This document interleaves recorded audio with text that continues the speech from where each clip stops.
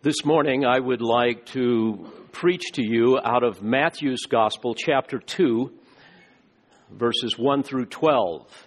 We've been here before. It's been a couple years, and several of you have asked that I preach from this passage once again because it's filled with so many rich truths that I think are not only a blessing to our heart, but also a deep encouragement for every believer as we not only think about the first coming of Christ, but His second coming as well.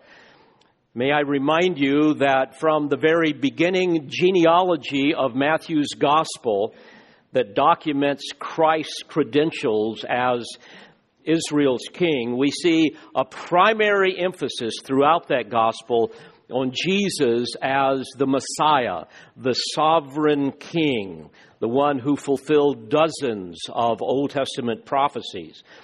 And before we even read the text, may I remind you that one of Satan's greatest strategies is to distort and discredit the Word of God, to somehow dumb things down so that we no longer really see the truth that's in the Word, especially as it relates to the glory of Christ, whose throne on earth Satan continues to usurp. And like perhaps no other time of the year, Christmas seems to be Satan's prime time for distortion and discreditation, an opportunity to confuse people. And even many Christians have a superficial grasp of what God has revealed concerning the birth of the Messiah King, the Lord Jesus Christ. And what most people believe, frankly, has much more to do with tradition or Christmas cards or even nativity scenes and popular Christmas songs than what is written in the Word of God. And we want to deal with that today. And that is especially true with respect to this fascinating story of the Magi that came from the east to worship the one who had been born King of the Jews. And so my goal this morning is to bring clarity to this passage of Scripture, which will undoubtedly raise our hearts to new levels of praise and excitement, not only with respect to Christ's first coming, but also His second coming that we anticipate. So let me read the passage to you beginning in Matthew chapter 2, beginning in verse 1. Now, after Jesus was born in Bethlehem of Judea in the days of Herod the king, Magi from the east arrived in Jerusalem, saying, "Where is he who has been born King of the Jews? For we saw his star in the east and have come to worship him." When Herod the king heard this, he was troubled, and all Jerusalem with him. Gathering together all the chief priests and scribes of the people, he inquired of them where the Messiah was to be born. They said to him, "In Bethlehem of Judea, for this is what has been written by the prophet. And you, Bethlehem, land of Judah, are by no means least among the leaders of Judah. For out of you shall come forth a ruler who will shepherd my people Israel." Then Herod secretly called the Magi and determined from them the exact time the star appeared. And he sent them to Bethlehem and said, "Go and search carefully for the child. And when you have found him, report to me so that I too may come and worship him."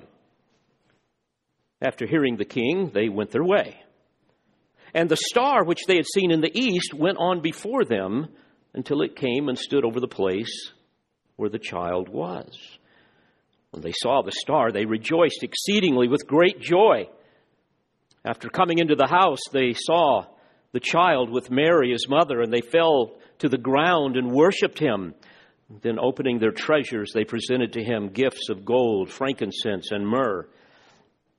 And having been warned by God in a dream not to return to Herod, the Magi left for their own country by another way. Now, as we look at this passage of Scripture, we must ask several questions. We need to know, who are these men? Where did they come from? Why did they come? How did they know where to go when they saw the star? In fact, what was this star? something that appeared and then disappeared and then appeared again. And why could only the Magi see this star? Why couldn't Herod see it? Why couldn't the rest of the people in Jerusalem see it? The chief priests and the scribes. And then perhaps the most important question is, what does all this reveal about Jesus Christ?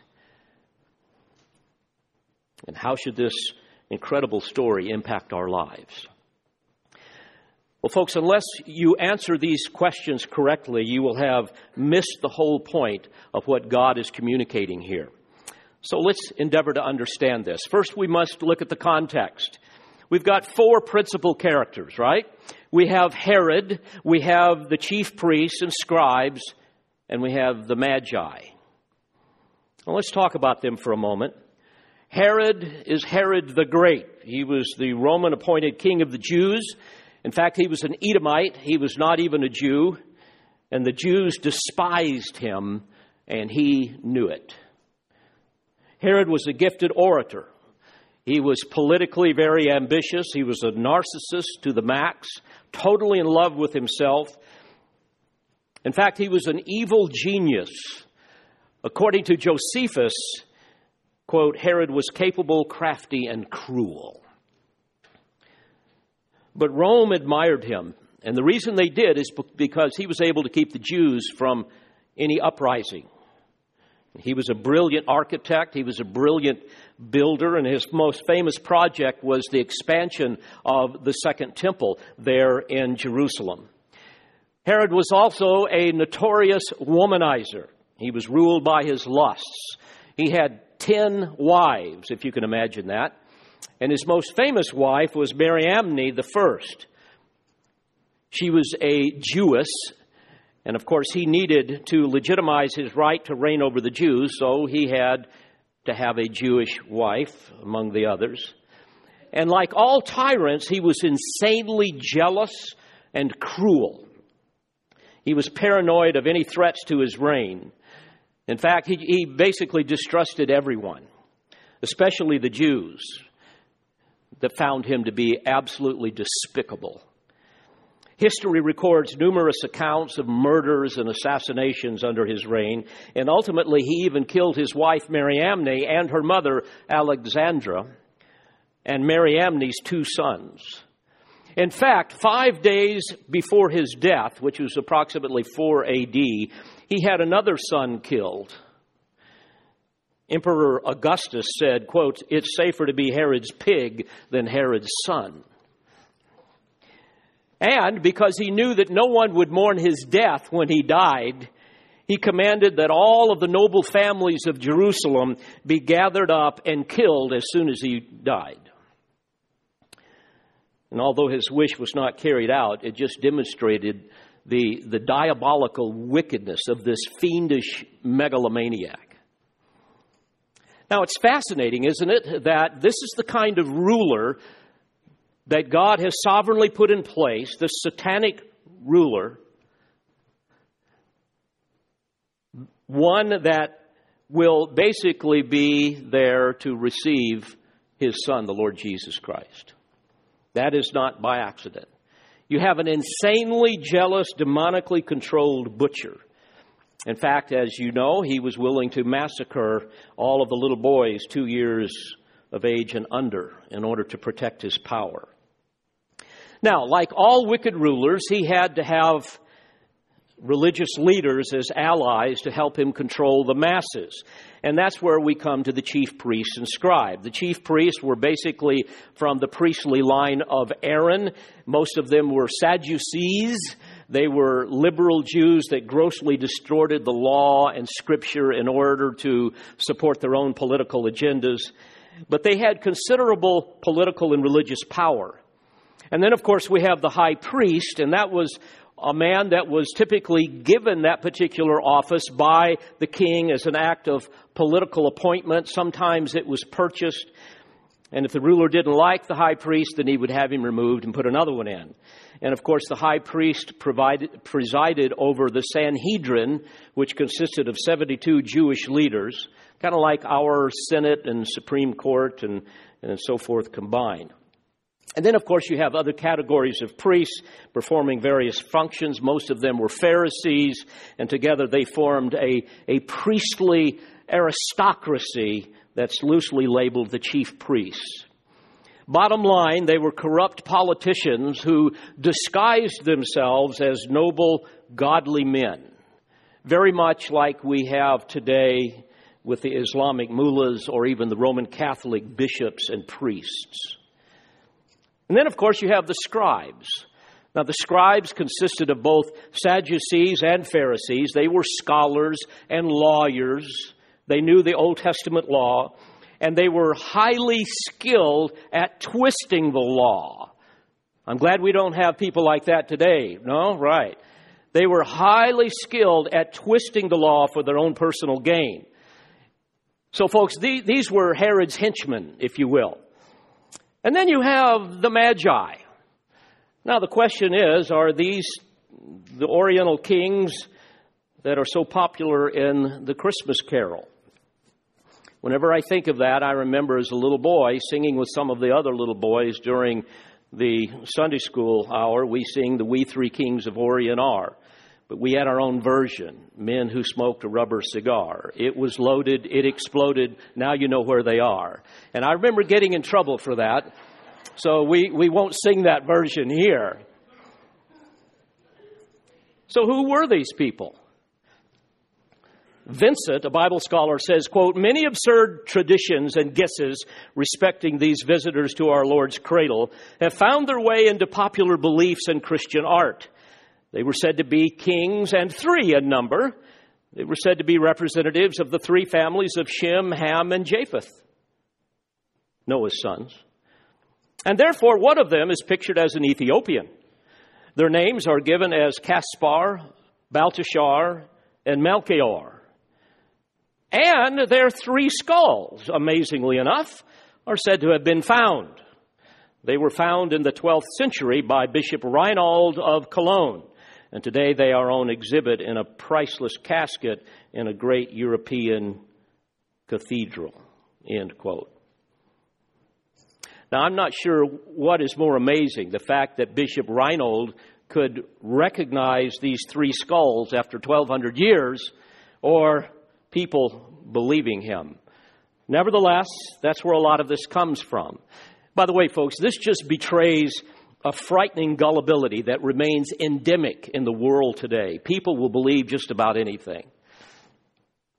Now, frankly, we know very little about the specifics of these so-called wise men mentioned here in Matthew's account, but we can piece together some very helpful information from history and from the Bible, especially from the book of Daniel, where we have a lot of light that is shed on the identity of the Magi, as well as looking at other historians, especially the ancient Greek historian Herodotus. Now, if we look at verse 2, we see they're called wise men or Magi. Now, Magi is an untranslatable word, which is merely a name for a certain tribe of people. And it's best translated Magi. And we know that they were a priestly line of people among the ancient Medes. We know that they were very skilled in astronomy, the science, and as well as astrology, which is the superstition that Satan uses to deceive people. So these two crafts were blended together as they are today. We have the 12 signs of the zodiac, right? Satan continues to use that silly stuff. And you can look at your horoscope, which is, by the way, a practice that God condemns. It presumes to define one's personality makeup and offer great insight into the future. It's, by the way, what God calls in the Old Testament the sin of divination, which is detestable in the eyes of God. Look at Deuteronomy 18, other passages. So the Magi were skilled in the practice of divination and sorcery. And the word magic was corrupted down through history into the word magic. We get our word magician from that, which essentially is a synonym for sorcerer. So we can conclude that these were the priestly line of descendants from a tribe of people associated with the ancient Medes. And these are a very ancient people that we can trace their origin all the way back to Abraham in Ur of the Chaldees, where they first lived. Read about that, for example, in Genesis 12.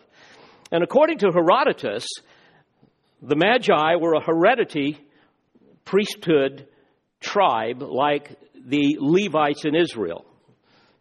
The Levites, remember, you had the Levites, one of the 12 tribes of Israel, set apart for priestly duty. So the Medes were set apart, or so the Medes set apart, I should say, the Magi.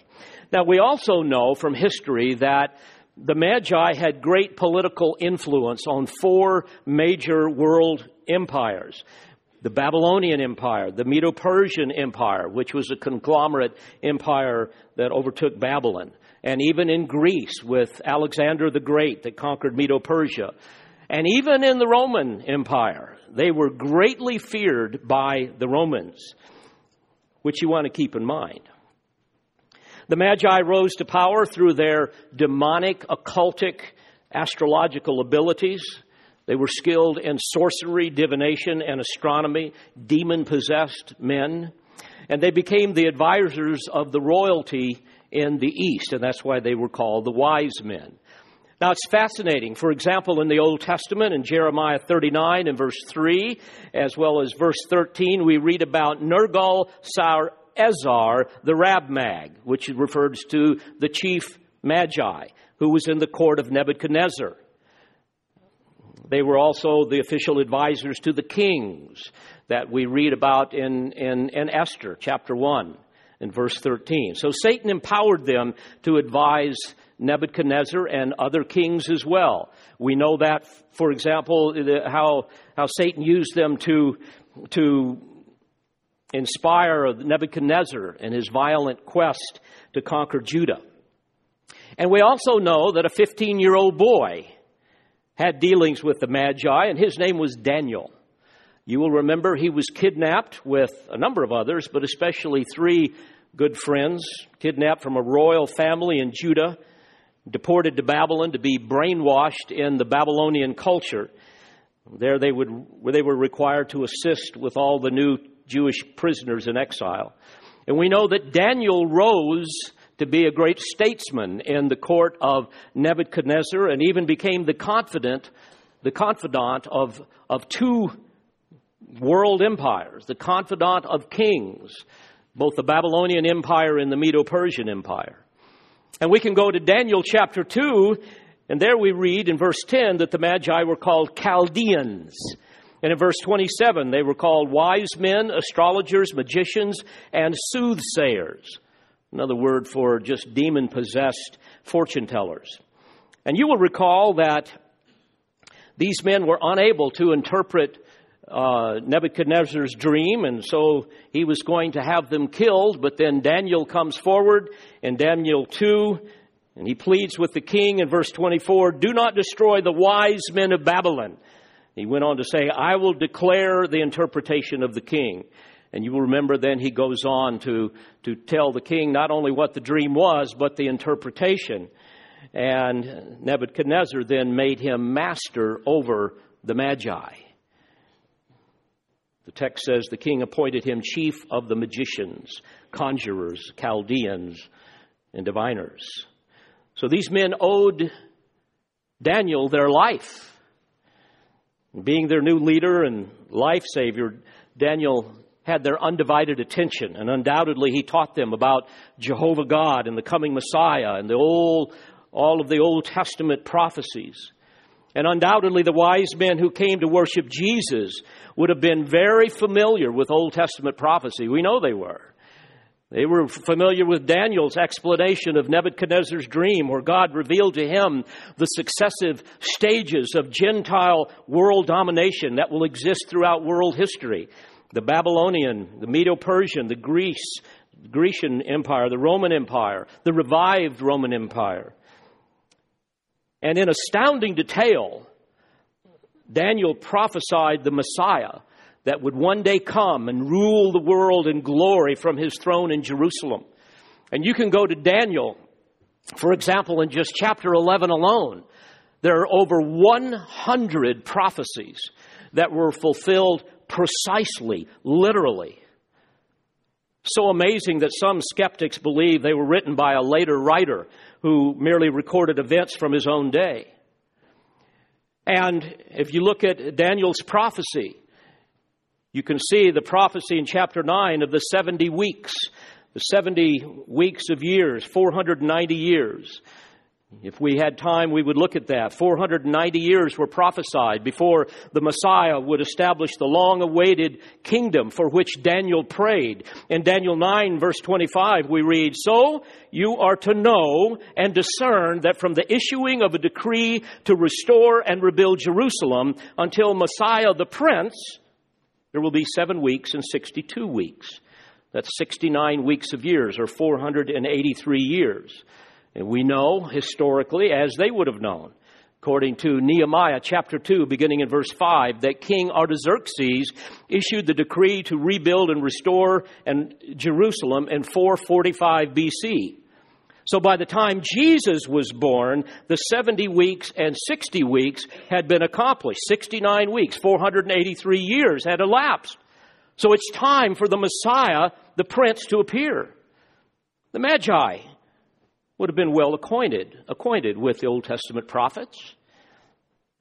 They would have been acquainted with Haggai and Zechariah, both of whom came out of the Persian Empire, prophets who lived during the time of Cyrus, when Cyrus freed the captives from Israel to go back and resettle their homeland, and they returned. Haggai and Zechariah returned with them, and they gave their prophecies about Messiah's return to Jerusalem. They would have been familiar, for example, with Zechariah's prophecy in Zechariah 2, beginning in verse 10. "Sing for joy and be glad, O daughter of Zion, for behold, I am coming, and I will dwell in your midst, declares the Lord. Many nations will join themselves to the Lord in that day and will become my people. Then I will dwell in your midst, and you will know that the Lord of hosts has sent me to you. The Lord will possess Judah in his portion in the Holy Land and will again choose Jerusalem. Be silent, all flesh, before the Lord, for he is aroused from his holy habitation." All those things point to ultimately his second coming. They weren't aware of any of that. All they knew is that the Messiah was going to come. It's time, and he's going to come to Jerusalem.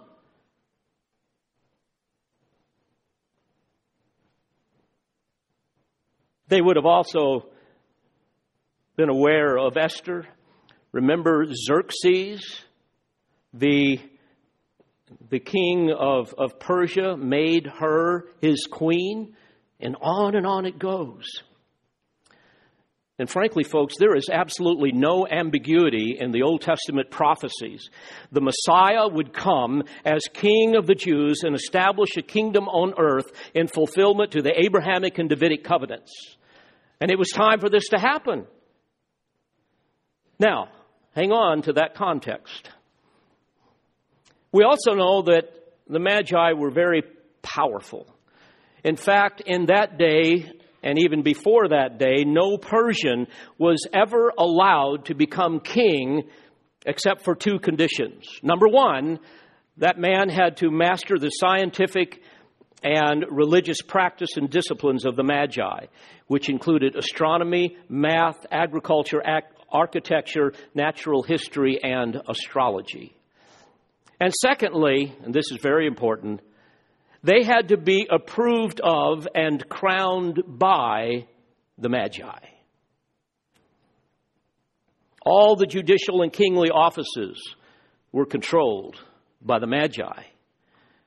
The wisdom of the Magi was called, quote, the law of the Medes and the Persians, Esther 1:19, Daniel 6:15, and other passages. And of course, they specialized in dream interpretation.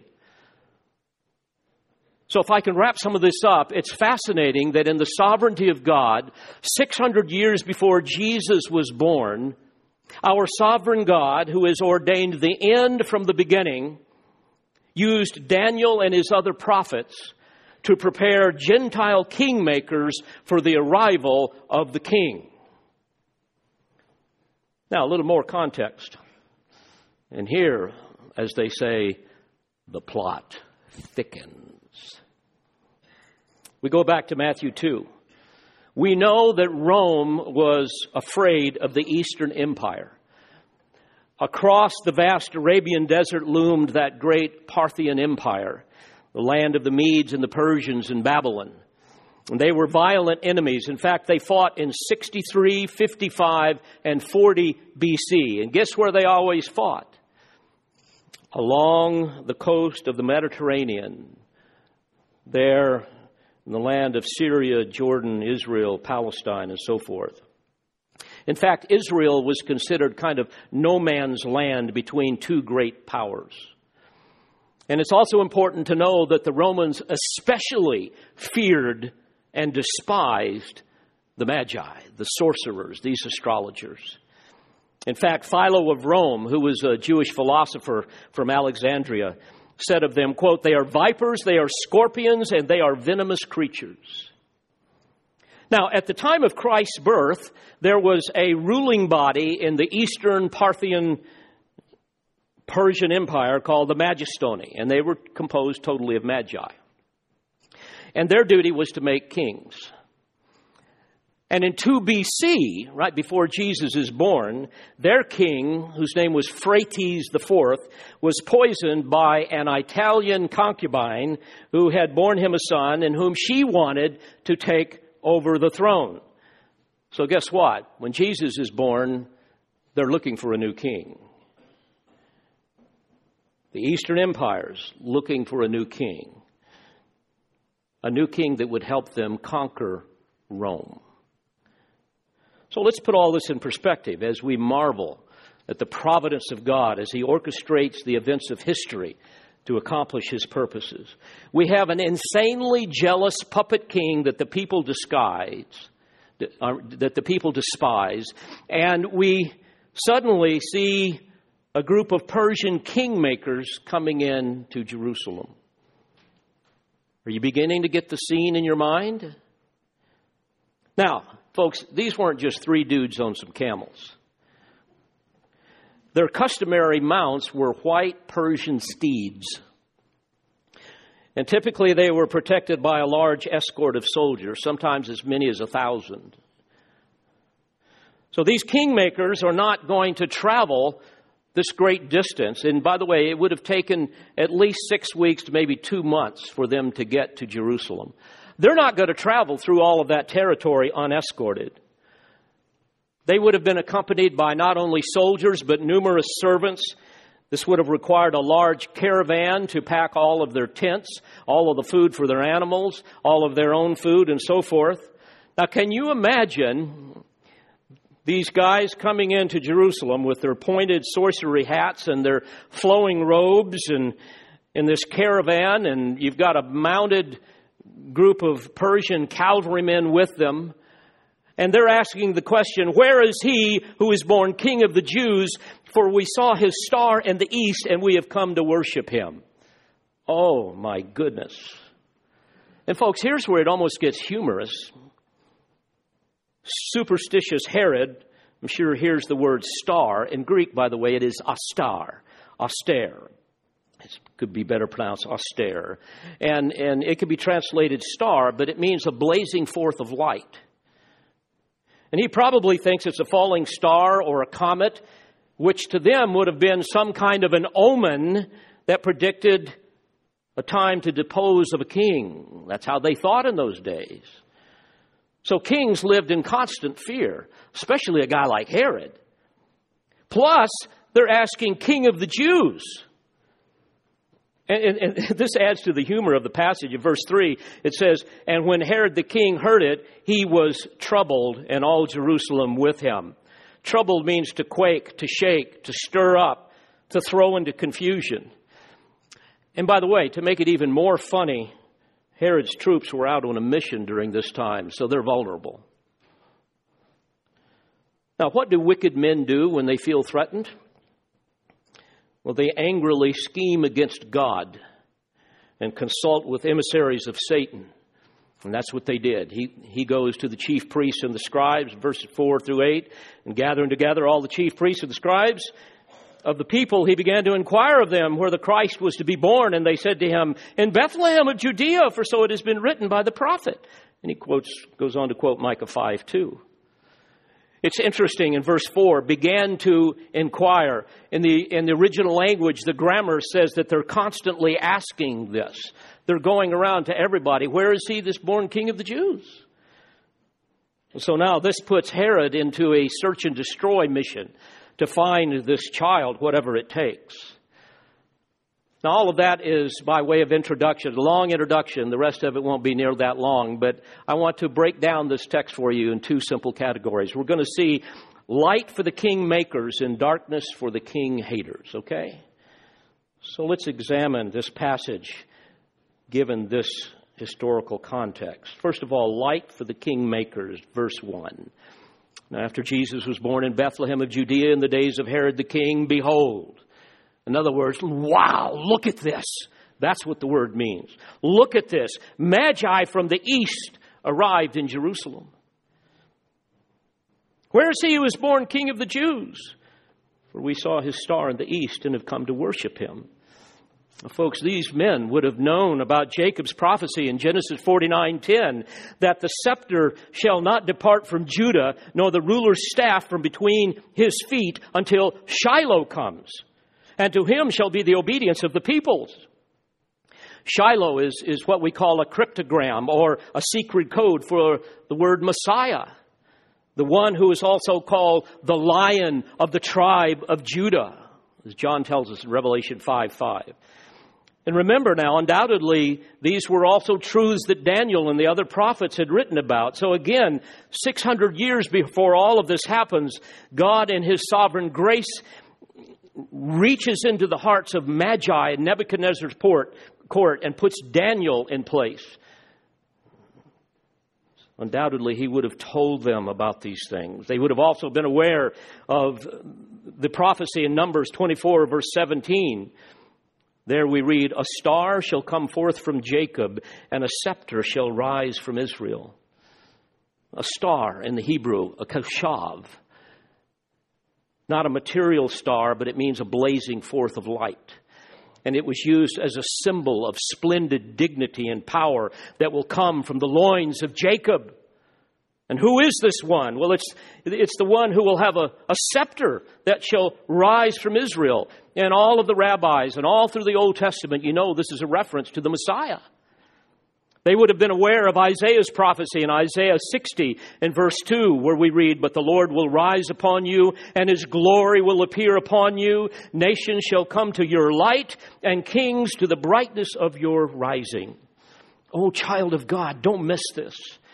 They were coming to worship the Messiah, the Lord Jesus Christ, the light of the world. And Jesus said of himself in Revelation 22 and verse 16, I am the root and the descendant of David, the bright and morning star. Now, in the miracle of divine providence, we see all of these things working together. These kingmakers are coming and they see some kind of blazing light. They see something supernatural. The question is, what is it? Well, everyone knows it's a star, right? I mean, that's what you see on television. That's what you see on the Christmas cards. That's what you see in the nativity scenes. Folks, if you ever tried following a star, I challenge you to do so. The nearest star to the earth, I checked this out, is the sun, and that's 93 million miles away. And the outside portion of the sun is 7 million degrees Fahrenheit.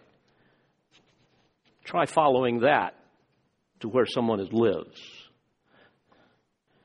Moreover, it's intriguing, isn't it, that Herod and the others in Jerusalem had not seen the austere in the east.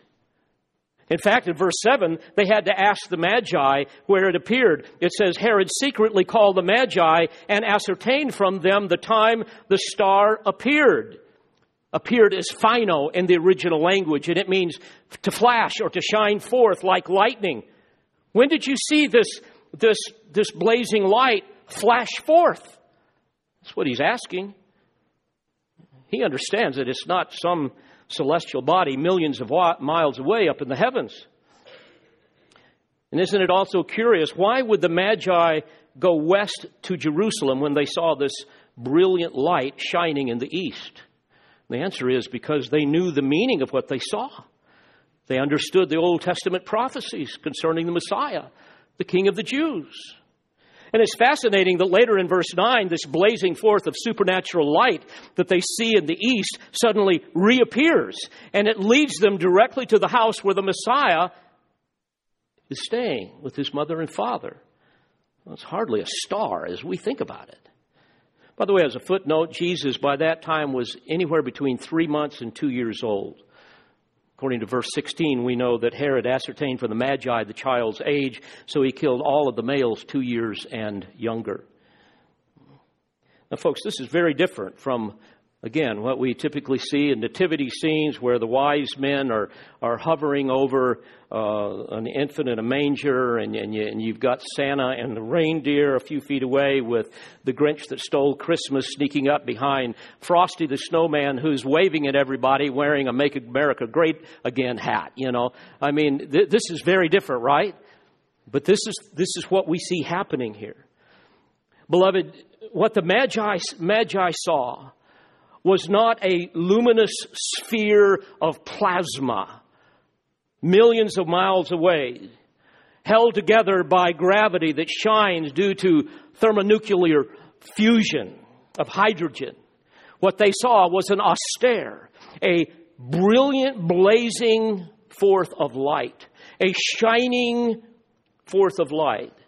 But I want you to notice, it's not any shining, it is his austere. It's a possessive genitive in the original language. It means it belongs to him. It's something that belongs to Christ. It's his blazing forth. That's what they saw. Now, we can't be totally dogmatic here, but I'm convinced that what they saw was the Shekinah glory of the living God. A foretaste of the sign of the Son of Man that will appear in the sky that Jesus describes in Matthew 24. You remember when all of the lights of heaven will one day be turned out. No one will miss his second coming. That glorious light of the divine presence that allows sinful man to see God in all of his glory. The same light that led the children of Israel through the wilderness.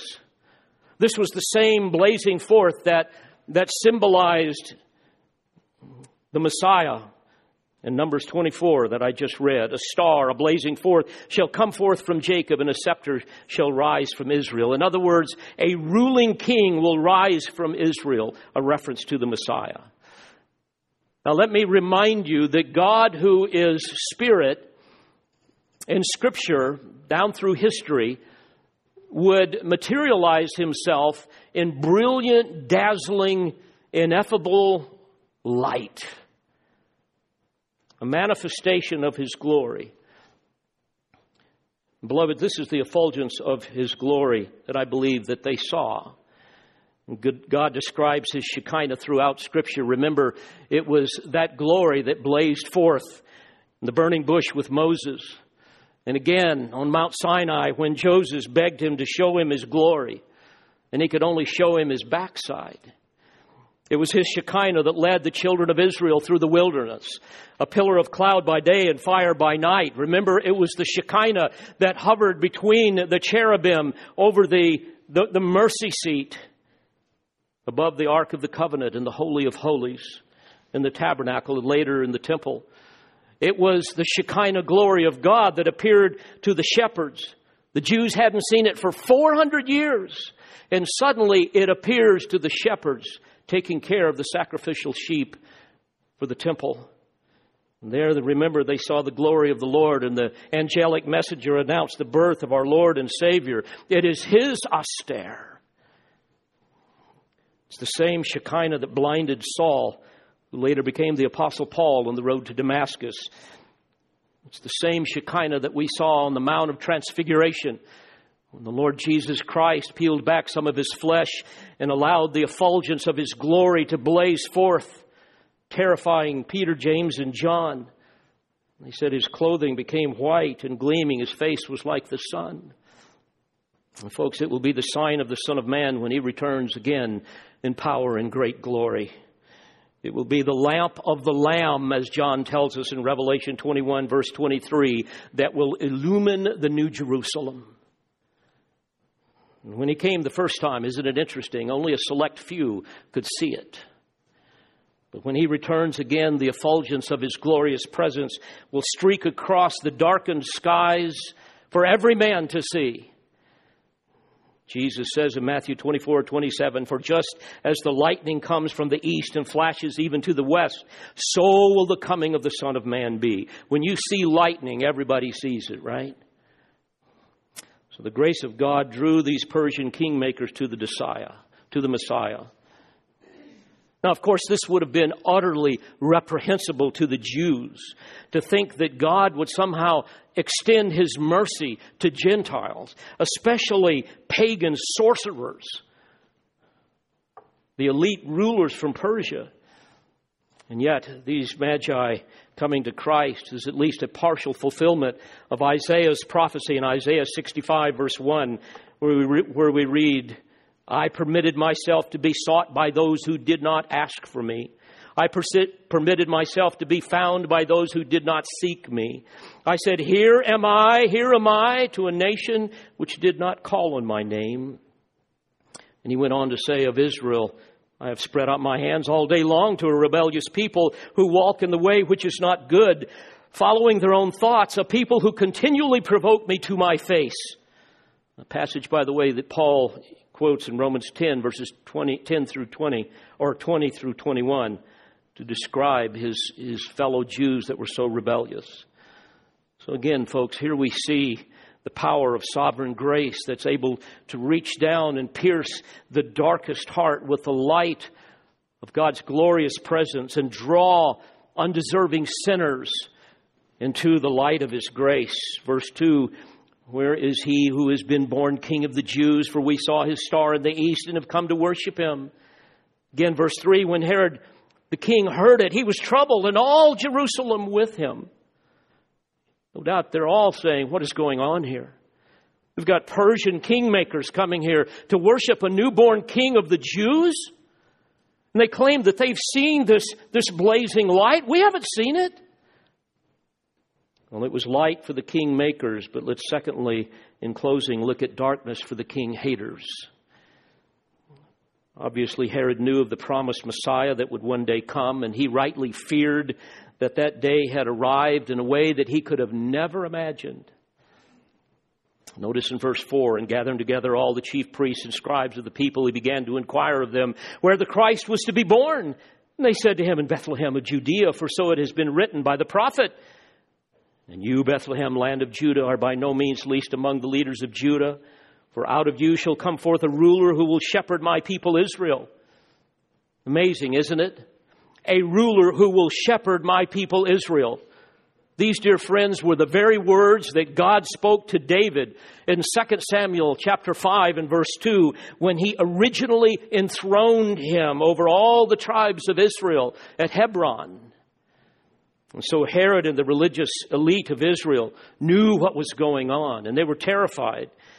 And what's amazing is instead of humbling themselves, they refused and they did not worship Him. Instead, verse 7, Herod secretly called the Magi and ascertained from them the time the star appeared. Well, why would he do that secretly?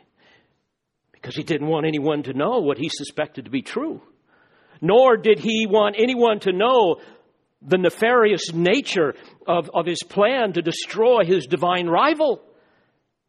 He needed to know the exact date of when they first saw that light so he could approximate the age of the Lord Jesus Christ so that he could kill him. By the way, as I think about this, what an amazing picture of man's high treason against the Most High God. So Herod responds in anger and fear. Verse 8, he says, "Go and make careful search for the child. And when you have found him, report to me that I too may come and worship him." Obviously, he is disingenuous with that request. Folks, Herod's plan from the start was to circumvent the purposes of God. That's what ungodly men always endeavor to do. But like all godless rulers who reject God, their schemes will ultimately fail. And Herod here is really a picture of all of the Jewish people who would one day join him in their refusal to worship the Messiah. And they would say together, we do not want this man to reign over us. What a contrast to the Magi. Notice what happens sometime later in verse 9. And having heard the king, they went their way, and lo, the star which they had seen in the east went on before them until it came and stood over where the child was. Notice it says they had seen in the east. Not followed from the east, but they had seen. It was a signal. It was not necessarily a GPS. But now it appears again. It's before them. It comes over to where Jesus is. And isn't it interesting that only a selected few are able to see the light? Those who are somehow humbled by the grace of God. But those who remained hardened in their indifference and their unbelief, they could not see the light of Christ. And that continues to this very day, even with some of you here in this room. So once again, the light of grace reappears, and now it leads the men right to the Savior. And seeing the glory of God naturally produces inexpressible joy for all who love Him. Verse 10, and when they saw the blazing forth of light, they rejoiced exceedingly with great joy. Why would they do that? Well, I think we all know they saw God once again working on their behalf, leading them to the Messiah King. And later Jesus would declare in John 8:12, I am the light of the world. He who follows me shall not walk in the darkness, but shall have the light of life.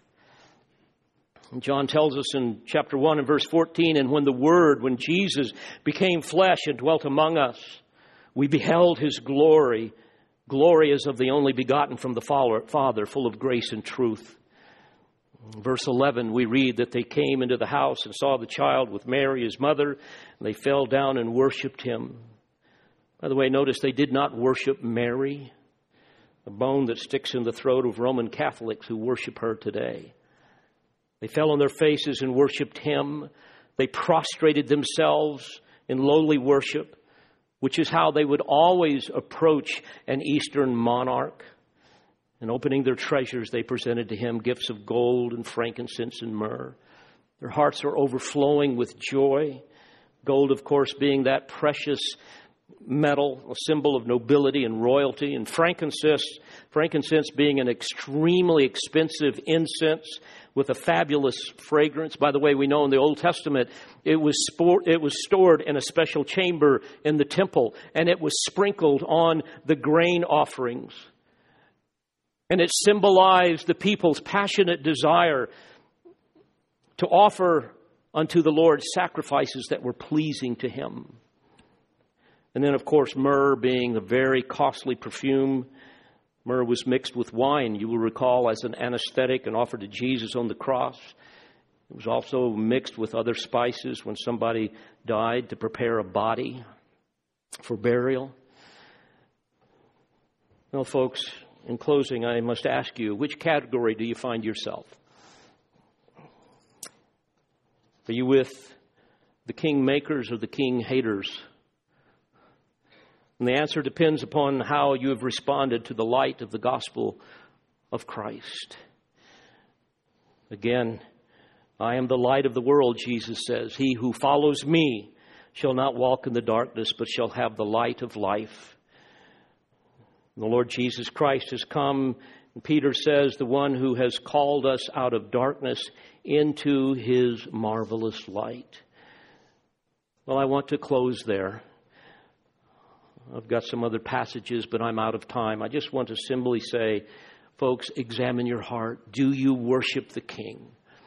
Are you praying as Jesus asked you to pray? Thy kingdom come, thy will be done on earth as it is in heaven. Because, dear friends, here at Christmas we celebrate His first coming, but know full well that He is coming again. Folks, Jesus is coming again. Amen? He's not coming again in obscurity, but in unimaginable glory. He's not coming again in humility, but as King of Kings and Lord of Lords. He is not coming again as one who will seek and save, but one who will judge and rule. And the question is, How do you see Him? Do you worship Him today as your Savior and King? Because if you do not, a day will come when you will bow before Him, but not as your Savior and King, but as your judge and executioner. So I plead with you as a minister of the gospel, believe on the Lord Jesus Christ and be saved this day before it's too late. Let's pray together. Father, thank you for these eternal truths that emerge from this text, and we can see once again your sovereign hand orchestrating all of the events of history and your sweet providence to accomplish purposes that we can't even imagine, and to think that we are somehow a part of all of this solely because of your grace. Oh, Father, these truths are too wonderful for us to even imagine. But what we do know, we celebrate and we give you praise, especially here during this Christmas season. I pray especially for those that may not know you as Savior. For whatever reason, they want to see you in some other light. Oh, Father, only by the power of your Spirit can you break through that darkness and deliver them. And I pray that you will, that they too might see the light of Christ and worship Him. For it's in His name that I pray. Amen. We pray you've been edified by this presentation. You've been listening to the teaching ministry of Calvary Bible Church in Jolton, Tennessee. For more information on Calvary Bible Church or for more audio, please visit our website at cbctn.org.